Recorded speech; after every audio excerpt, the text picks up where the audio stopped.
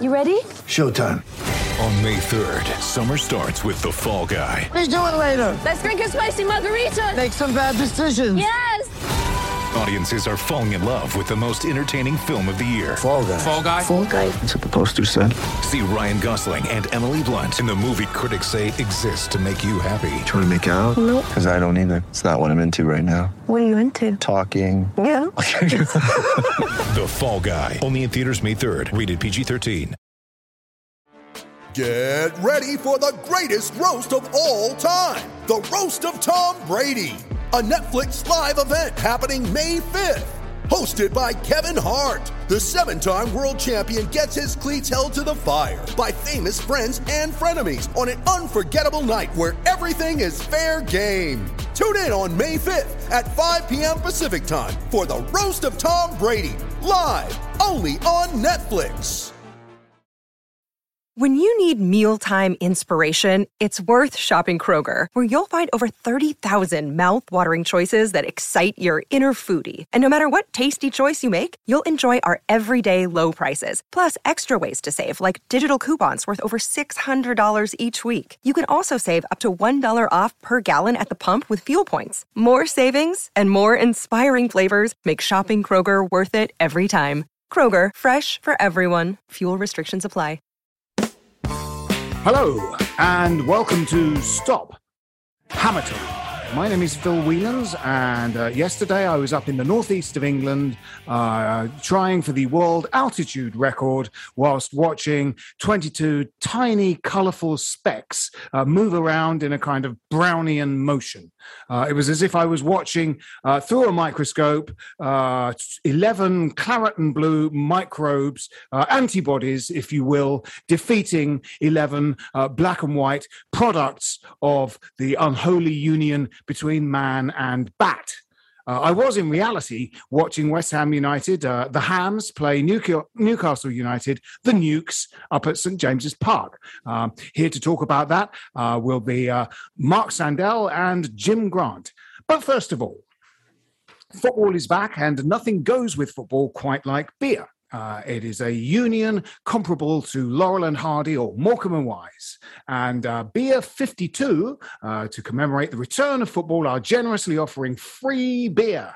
Free beer. That's what I said to you whilst watching your team from the comfort of your home.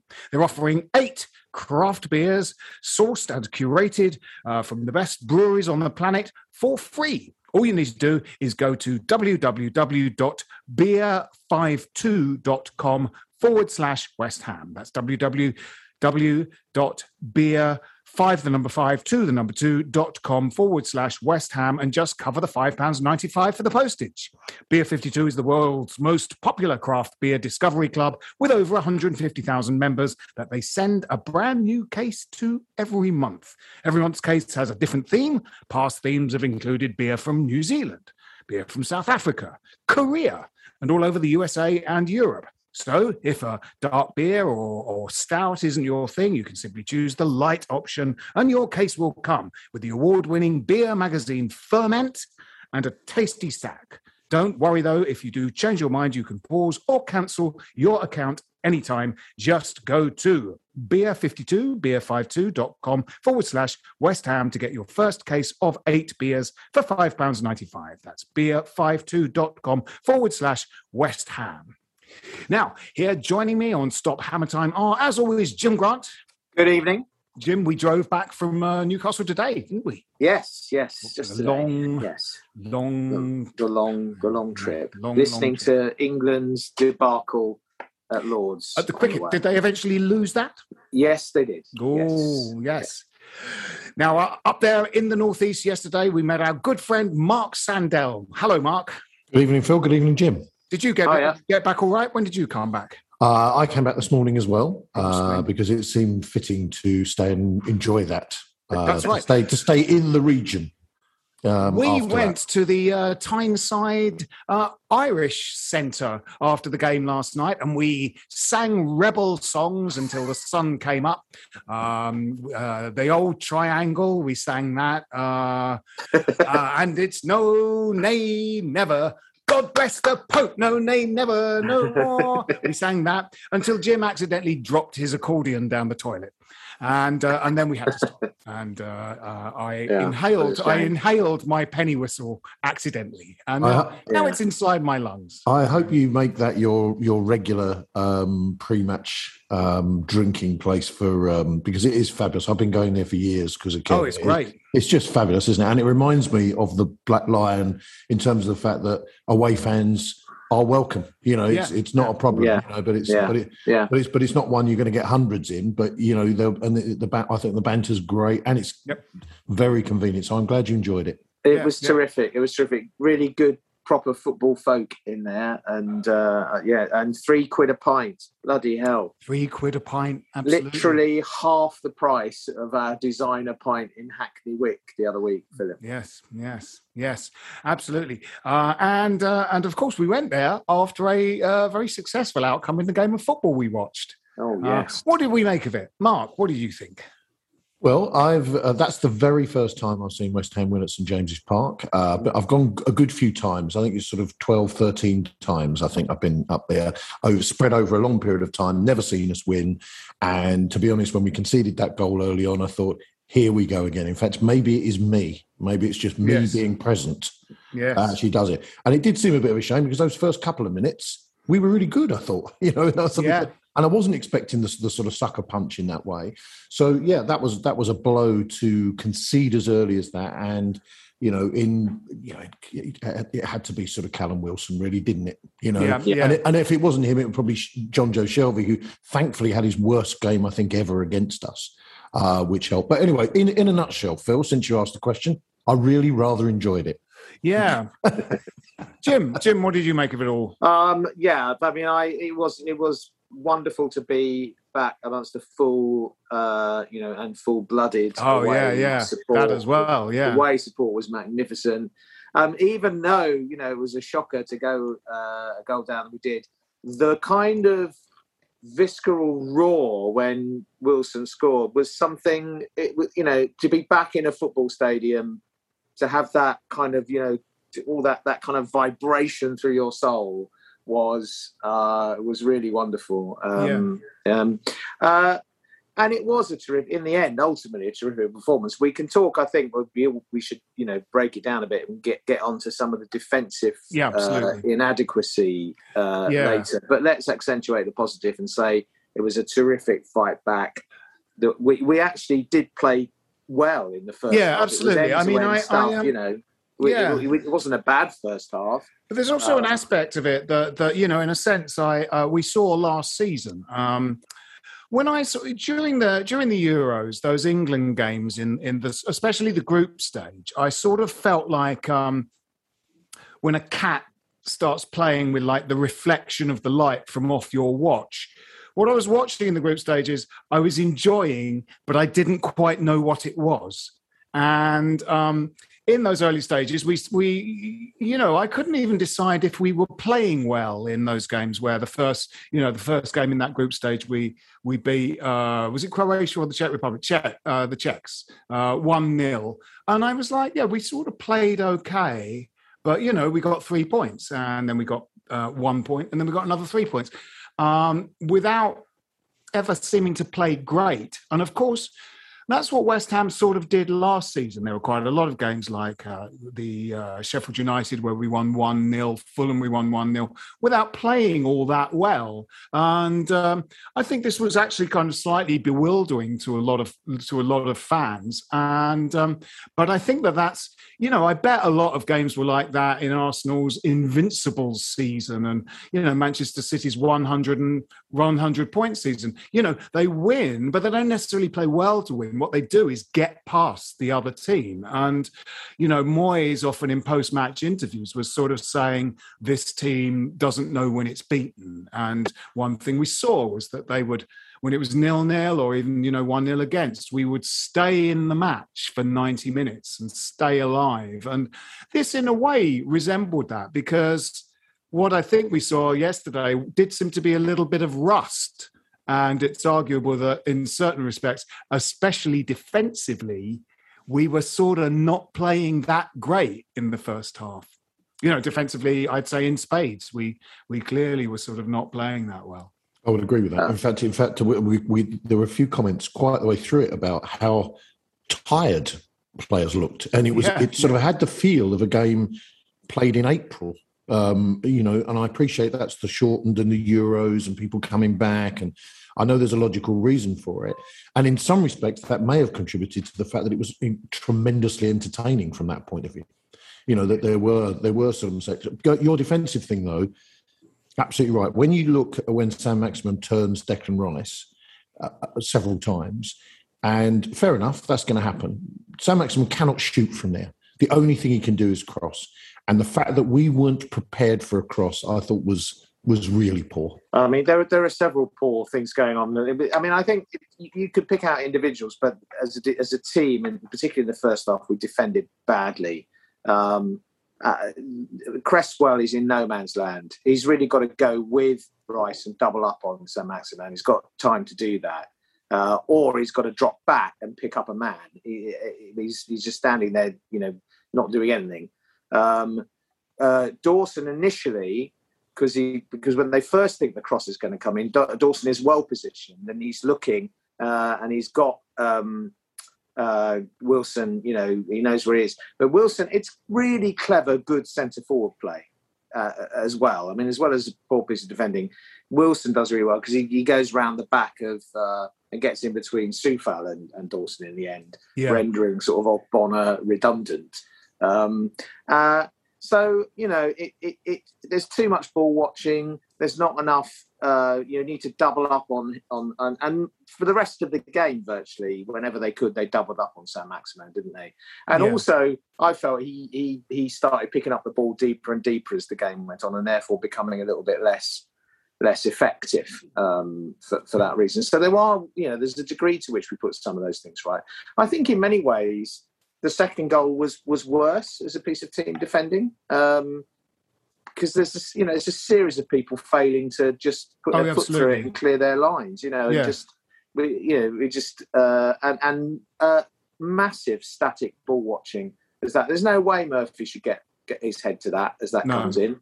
Sorry, Mark, what were you about to say? Well, it was only just picking up on what you said about Saint-Maximin, it was almost like he and Rice kind of almost swapped positions because Saint-Maximin started off on fire, as he so often does against us, and Declan Rice, let's be fair, by his very high standards, that wasn't a great first half. The second half, Declan Rice ran the second half. Yes. And it was demonstrated in that cameo moment when he robbed Saint-Maximin to set up for the goal. Yeah. It was almost like as if to say, right, I've taken you, I've got your crown now. I'm the man now. He took charge of that midfield. I thought it was just interesting how one waned and the other grew in confidence as the game went on. Yeah. I mean, if there's any sort of consolation, we really can kind of identify what happened with both the goals they scored against us. And in a way, they were just both failures to clear our lines. Although there was a long passage of play, the first one did come from a throw-in near our dead ball line. Yeah. And I always, whenever I've sort of seen, us get a throw-in near the byline, I always kind of think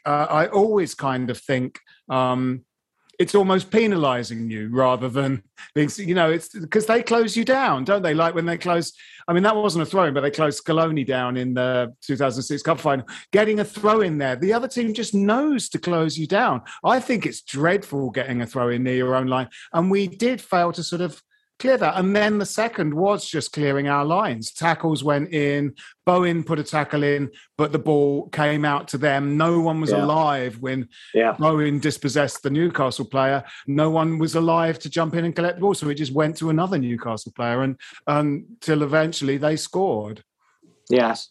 They were, of course, similarly at fault for Benrahma's goal. They'll look at that exactly the same way. Yes, absolutely. But I mean, the cameo of what you were describing, Mark, was in the build up to that goal when Declan Rice just nicked the ball off Saint-Maximin, just got his foot. That was that moment. That was almost that pivotal moment that you described, the swapping over of who was top dog in the game. And it was brilliant to see Rice kind of just take the game by the scruff of the neck and sort of say, well, look, I'm not having this. And he starts, when he's playing at his best, he makes those driving runs into space, doesn't he? Yeah. We'll carry on with this after this message.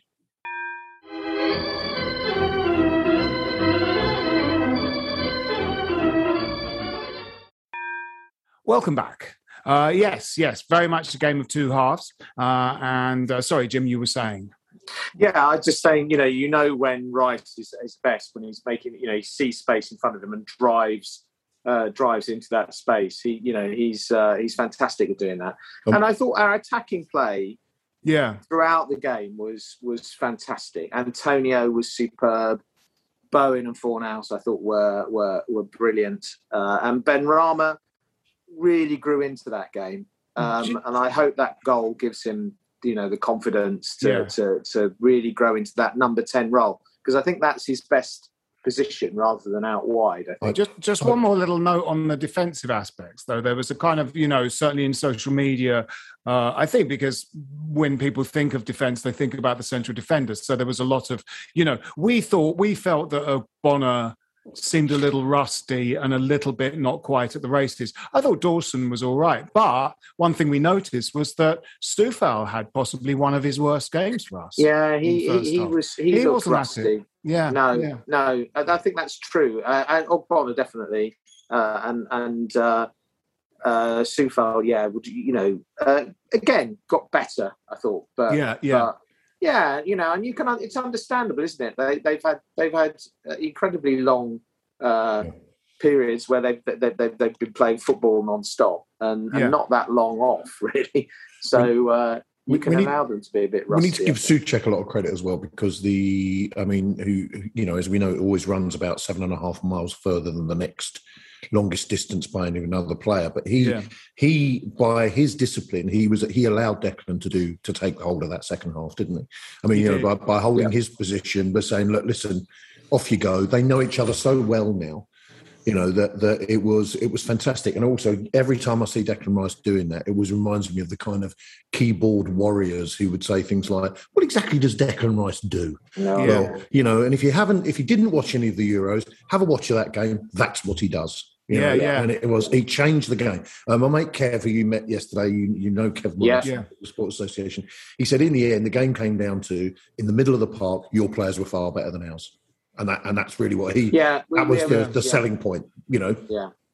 But it was interesting, obviously you have this weird vertiginous perspective on the game at Newcastle. And it is occasionally good to see it from that angle, as it were, having watched it on Zoom or television for the whole last season. And our seats at the London Stadium are lower tier and quite, so you see the game from quite a shallow angle. And it's good to see the patterns in the play from that high.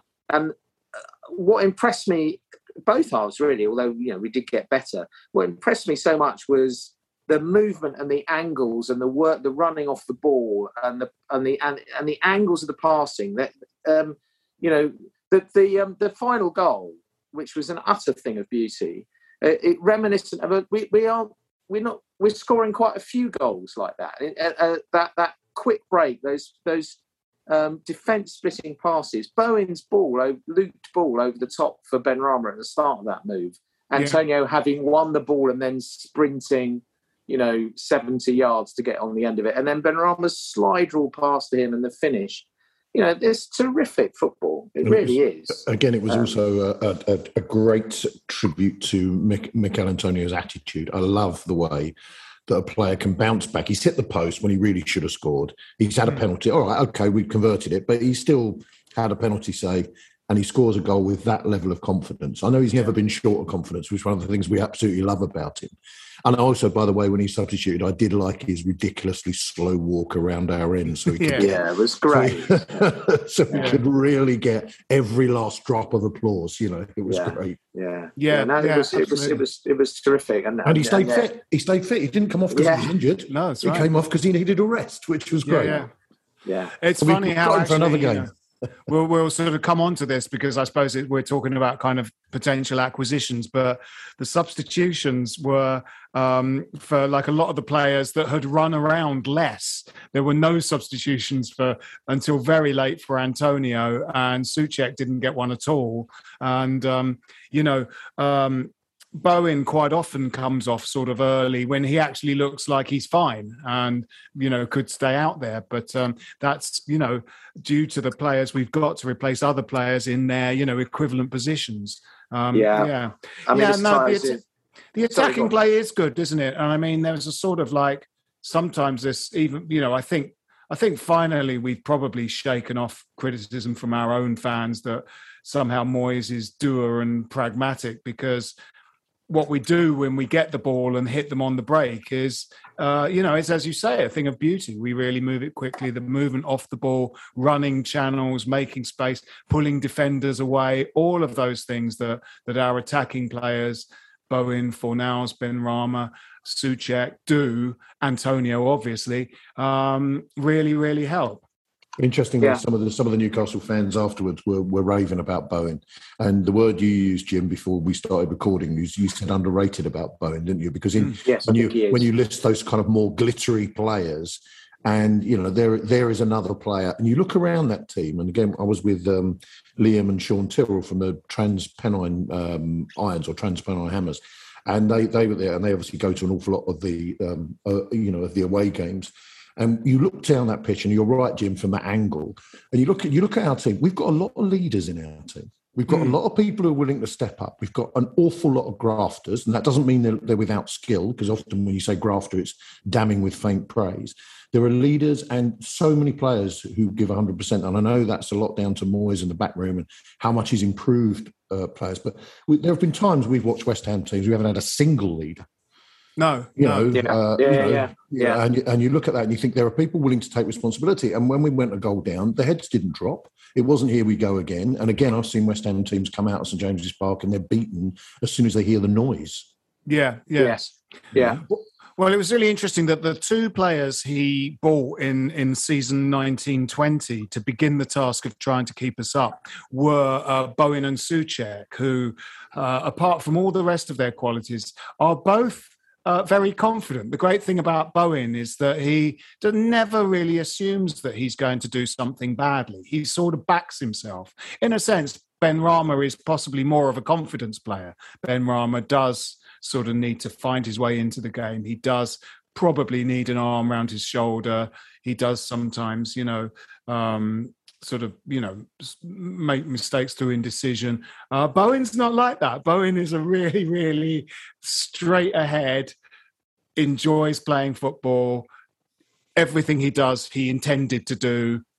Very little panic. And if he screws up, he owns that mistake, And Souček's the same. Souček is just, he plays football, and that's kind of, that's the extent of what he does. And he probably did exactly for us what he did for Slavia Prague. And in fact, we saw him play for the Czech Republic, and it was the same. It's the same with Koufal as well. They look like players who are in no doubt how lucky they are that their skill and hard work has got them to a position where they play football every week. They look like they have. They really acknowledge, this is great. I love doing this.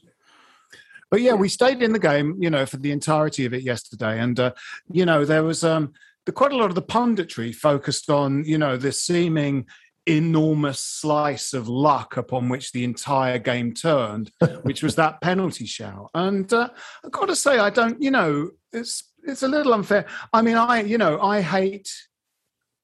I think there are too many penalties given, and maybe that will change this season with the sort of the tinkering with the officiating that they're doing. Because I thought, the last couple of seasons there have just been too many penalties, and penalties change games. But yesterday's penalty, I didn't think was the absolute travesty that they sort of said it was. Oh. It was, for a start, I thought that. The Newcastle player Murphy, it was exactly what happens in the middle of the park because the ball came off his knee, got away from him, and he lunged. And in the middle of the park, those are very often blown up for. The player doesn't get sent off or stuff. But, like Gascoigne in 91, the ball gets away from them, so they sort of lunge to try and get it back. And, it was a bit of a kind of scissor tackle. He does get the ball with one foot, but he also catches Fornals from behind at the same time. Yeah. So slightly soft, but not a travesty. I agree with you. Yeah. Sometimes it's the look of the things. I know we're half a mile above it, but the fact is, it immediately looked like a penalty. Absolutely, it did not look like a dive. There was obviously clearly no intention in it, and it's the kind of thing that had that gone against us, when we'd seen that, we'd have gone, yeah, that looks like a penalty. It just looks like a penalty. It's weird. One of the pieces of punditry almost says, you can tell Fornals is faking because he immediately gets up and tries to score the goal. That doesn't happen when someone is faking for a penalty. They roll around on the ground and don't get up. Yeah. And they're outraged when they don't get it. It looks really clear from our vantage point that Fornals hit a solid object and went over it. His momentum was taken away from them. They're sort of going, his arms go up in the air like he's diving theatrically. And whether or not that's true, it definitely looks like he runs into something that trips him up. And the fact that he does get up and try to carry on shows that he's not, trying to buy it. No, totally. Steve Bruce's point seemed to be that he wanted the ref to go and have a look at the screen, didn't he? Yeah. And the reason, as I understand it, they get asked to go and look at the screen is they say, listen, it's quite a close one, this. You probably need to go and have a look at it. Yeah. Because if it's a clear error, then they will overrule it. Yeah. They obviously decided it wasn't a clear error. It wasn't, it didn't have to be overturned. And, the only thing I would say, both the VR decisions seem to take quite a long time. I thought I'd watched Match of the Day the night before, and it seemed to be this was this new whirlwind world of VAR now, where within 3 seconds it's done. I mean, we did have to wait around for both of them, didn't we? Yes, we did. Yeah. And I think with the penalty in particular, if you're taking a penalty, having to wait for that time, it doesn't help. I don't think.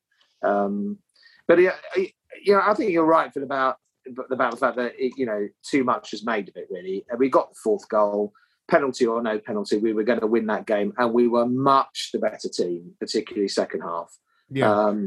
I think in general play, apart from the defensive errors, we were probably better than them first half. To be honest, 9 shots on target to their 3 in the game. It's pretty conclusive. Yeah, it did feel a little bit flattering to them for them to go in 2-1 up at half time. It really did. Totally, completely. Yeah. But we gifted them the goals, didn't we? I would say, just coming back to the point about the substitutions and the fact that Mike Moyes didn't want to make them because we were playing so well and disrupting the rhythm and so on. But it really does. It does make you come back to the point that the squad is thin, that we can't keep on. Particularly when we get into Thursday, Sunday football later on in the autumn, we can't keep on with just this, that team. No. Defensively, it does need personnel improvements. It seems to me. I like Dawson, and I think Dawson's done a fantastic job since he came in. But ideally, he's your number 3 or 4 centre back. He's not your starting first choice centre back. He's good, sort of dependable squad, backup. Good to come in for a few games, maybe playing the League Cup games or something. I think if we have to rely on from the entire season, the weaknesses and flaws that led to him being, a bit dodgy for Watford and whatnot, West Brom will emerge, won't they? Over a period of time. Diop, I think, is still a work in progress, and for the same reason, ideally, he's learning his trade. He's still relatively young, not the perfect starting. I feel we have to improve at centre back, and Ogbonna's not getting any younger. No. So, I mean, Diop was brilliant in the Pellegrini season in which we finished 10th. Yes, he was. And I think I think it's all there. It can't have sort of drained away from him because he's still so young. It's not like Diop sort of was good but is now over the hill. It feels like, he's the same man and hasn't, had a sort of serious injury or anything. So he should be capable of returning. And I think he does look good. In those sort of pre-season games against Atalanta, I thought he looked good. And but yeah, you're right. I mean, I think a sort of, like you said, Jim, didn't you, that Fiorentina deal, you sort of feel that might still be alive for that guy. And if something like that did go through, and that guy is, what people seem to suggest he is, that would probably be a very good thing. But then we would have probably enough central defenders for the season, and there would be a kind of linchpin one to really hang our hat on. We need a bit of pace. You've got to have one of them in there that's got a bit of pace, because at the moment the whole of the back four is too slow, and I include Soufal in that to a certain extent. There was renewed talk about Zuma today, and again, it's just talk, obviously. He's quicker. And it seems that Jesse Lingard has also been, again, purely talk, may neither happen, but you could see if you're Jesse Lingard watching Man United on Saturday and saying, they've romped 5-1 over Leeds, and Man United can afford to bring Sancho and Martial off the bench, which must have pleased Bielsa when he saw that. Look, we just pop these two on, shall we? It's hard to know. And Solskjaer was asked, wasn't he, at the press conference about look, and you've still got Rashford to come back, and when he's fit and all that kind of thing, and he specifically mentioned, and don't forget Jesse Lingard. So I think it was an attempt to kind of say, listen, you're still part of it. But I think if you're Jesse Lingard, you would be looking at it and think, he's not going to get a kick, is he? No. He's going to be in the League Cup team, and that's about it. But if he was to come back, is that difficult then for Benrahma, who we think is really emerging? That's more logical, isn't it? Well, that's where he would go if you're not going to bring Jesse Lingard in, if you're not going to play him, would you? It's really going to be sort of Bowen or Benrahma, isn't it? I think that's sort of what it was last season. I think it was really, displacing either one of those two. That was the rotation. I think Fornals sort of has just played his way into playing every week. He was brilliant against Atalanta. He was great. You just need depth in those positions. You don't really want to get an injury or get to a point where you're trying to play Thursday, Sunday, and they're all just getting knackered and the performance starts to drop off because of it. You do need more than an exact 11 of first team quality players if you're serious about regularly contesting for European places, and if you're going to make a challenge in I think we said this last week, I want us to have a go to win cups. That's our only chance of winning silverware. And if our whole if everything is just predicated on staying sort of, in reason in the top half of the Premier League table, but we have to make all these other sacrifices of trying to have a go in cups and so on, and not taking Europe seriously in order to do that. I think we're going to go nowhere. I mean, that is the recipe for then good players not wanting to come to you, your better players seeking more ambitious clubs elsewhere. If we can prove to players, good players like Souček and Rice and co, that we are ambitious, we want to go places, then you've got to build the squad to one where to an extent where you can rest people, you can rotate. And if you're going to bring players, sorry, Mark. No, I beg your pardon. Sorry, I was going to say, but if you are going to bring, you're right, you've got to show that ambition and bring people in. I would have thought if you are going to bring people in, they would want to know that Declan Rice is sticking around. There was an article in The Athletic about Aston Villa that when they strengthened their team before they sold Grealish, the implication of the article was that those players, Buendia and when they came in, were told, come and be part of this exciting new Villa side, which is, and if we bring you in, it will show our ambition to Grealish, and there's much more of a chance of sticking around. Then he goes, because and you're right. That is, we can't do everything. In the end, we're going to lose Declan Rice at some stage. But it'd be lovely if we could create something that was so good for him that would actually think, I might, I'm going to think about this. Yeah. I mean, that said, we don't have limitlessly deep pockets. No. And, there's obviously a lot of impatience this transfer window. And it is very sort of obvious that we're the only team that, apart from a lone backup goalkeeper, hasn't done any business yet. However, Jim, you were saying that it's in Moyes' sort of track record that he often makes moves quite late in the day. Yeah. Obviously, you know, when the season has begun, things have shaken out to quite a degree. So it's quite clear that a lot of the teams that have wanted all their transfers to be in place before the season begins, it then becomes apparent who hasn't moved. And someone who hasn't moved is obviously Jesse Lingard, who there may well be by the close of the transfer window at the end of this month, we might get him on deadline day, and it might be for another loan, or, you know, which might be a favourable situation for us, you know, if we haven't got all of our loans. Similarly, central defenders and forwards, you know, at the end of the transfer window, they still haven't gone anywhere, and we can sort of complete that bit of business. And I think certainly, you know, as we've said, a central defender would be great. Some sort of backup for Souček and Rice would be great. Clearly, you know, another striker, you know, is sort of vital. Though, you know, again, we sort of observed that, you know, Jim, going up in the car, we were talking about, you know, the sort of modern phenomenon of these forwards that are sort of not out and out sort of striker type centre forwards. The bunch that went to the World Cup, really only two of them, Kane and Calvert-Lewin, were like centre forwards. The rest were all interchangeable attacking midfielders: Grealish, Saka, Mount, you know, Foden, Raheem Sterling. They're all those guys that are not strikers. They're attacking midfielders. If they used to be called attacking midfielders, didn't they? And they might still be called that. But, you know, we had that. We scored 4 goals, and 3 of them were scored by Antonio, Souček and Benrahma, doing what those guys are supposed to do. You know, you want...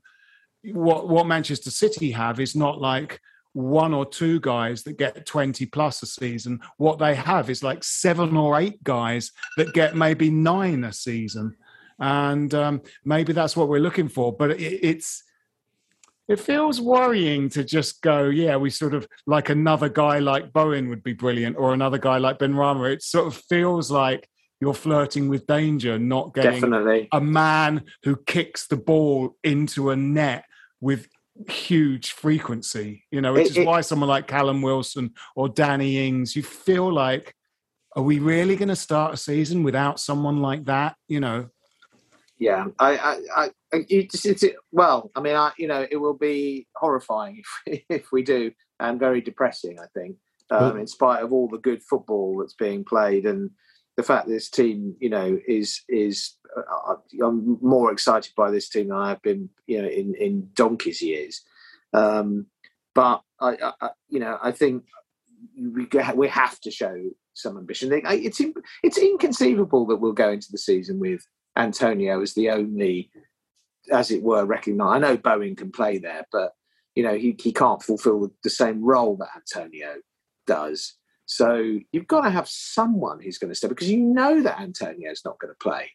No, that's right. It's ridiculous to imagine that he is going to play in it. Yeah, I mean, he gets those muscle injuries. So, you know, and you know, City, you know, sometimes do play with this kind of false 9 idea, but it doesn't seem like Moyes wants to do that or does that, because it's normally 3 guys behind Antonio, and there is someone up front who is the kind of spearhead. There isn't that sort of false 9 idea. We don't play like that, you know, and the only alternative is to play like that if we can't keep Antonio fit for every minute of every game, which of course history shows us is incredibly unlikely as an injury-prone footballer. Yeah.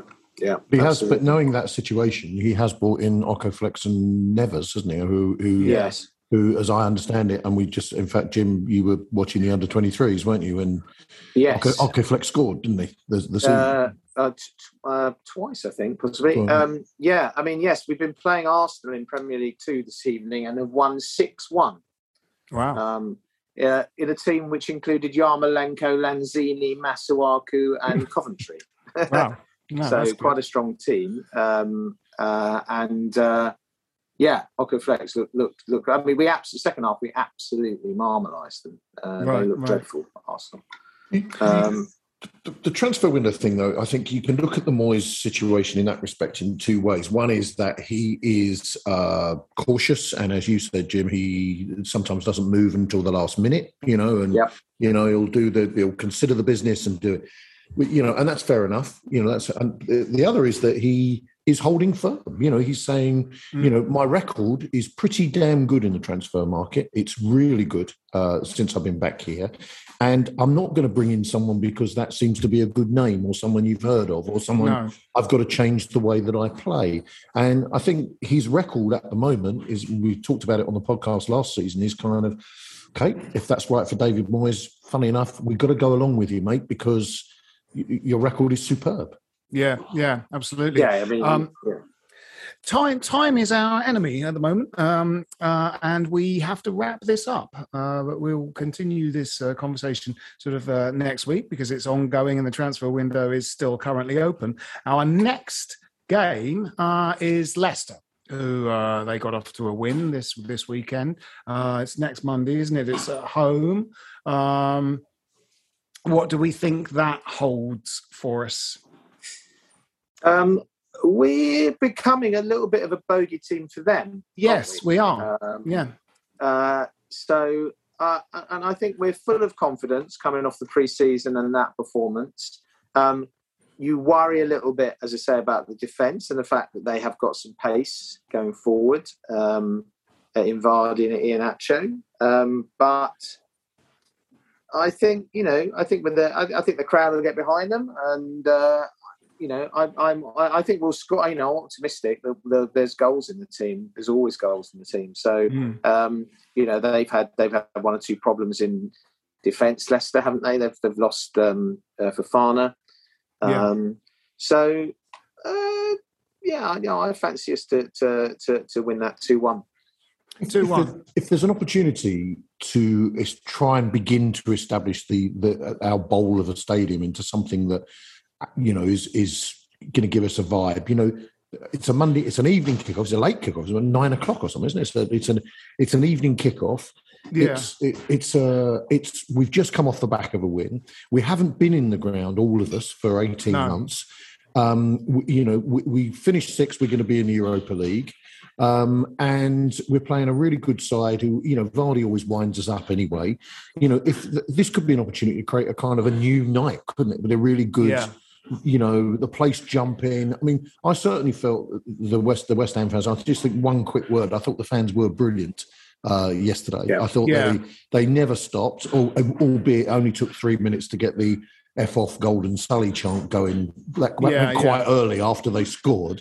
But actually, we didn't shut up. I noticed on Twitter, a lot of Newcastle fans were giving us, props to sort of say, look, fair play. They were really good throughout. And it was this sense of kind of, we're here, we're back, we've got something to celebrate. I just think if we can channel some of that on Monday night, it'd be nice to make that place hostile. It was a 1-1 weekday match that sort of helped slightly turn the corner in. Is it Moyes after Bilic or Moyes after Pellegrini? I think we one of those. Bilic, I think.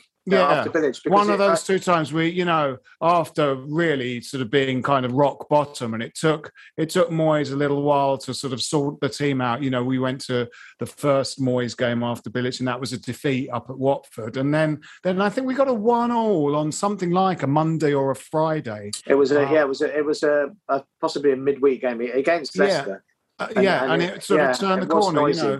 Yeah, and as you say, I think our record against them has got better in the last few years, and me too. Score, Mark, what do you think? I think we will win that. Jim, what did you say? I had 2-1. Oh, it's gone already. I can't have that, can I? Yeah. I'm going to go 2-0. 2-0, nice. I'm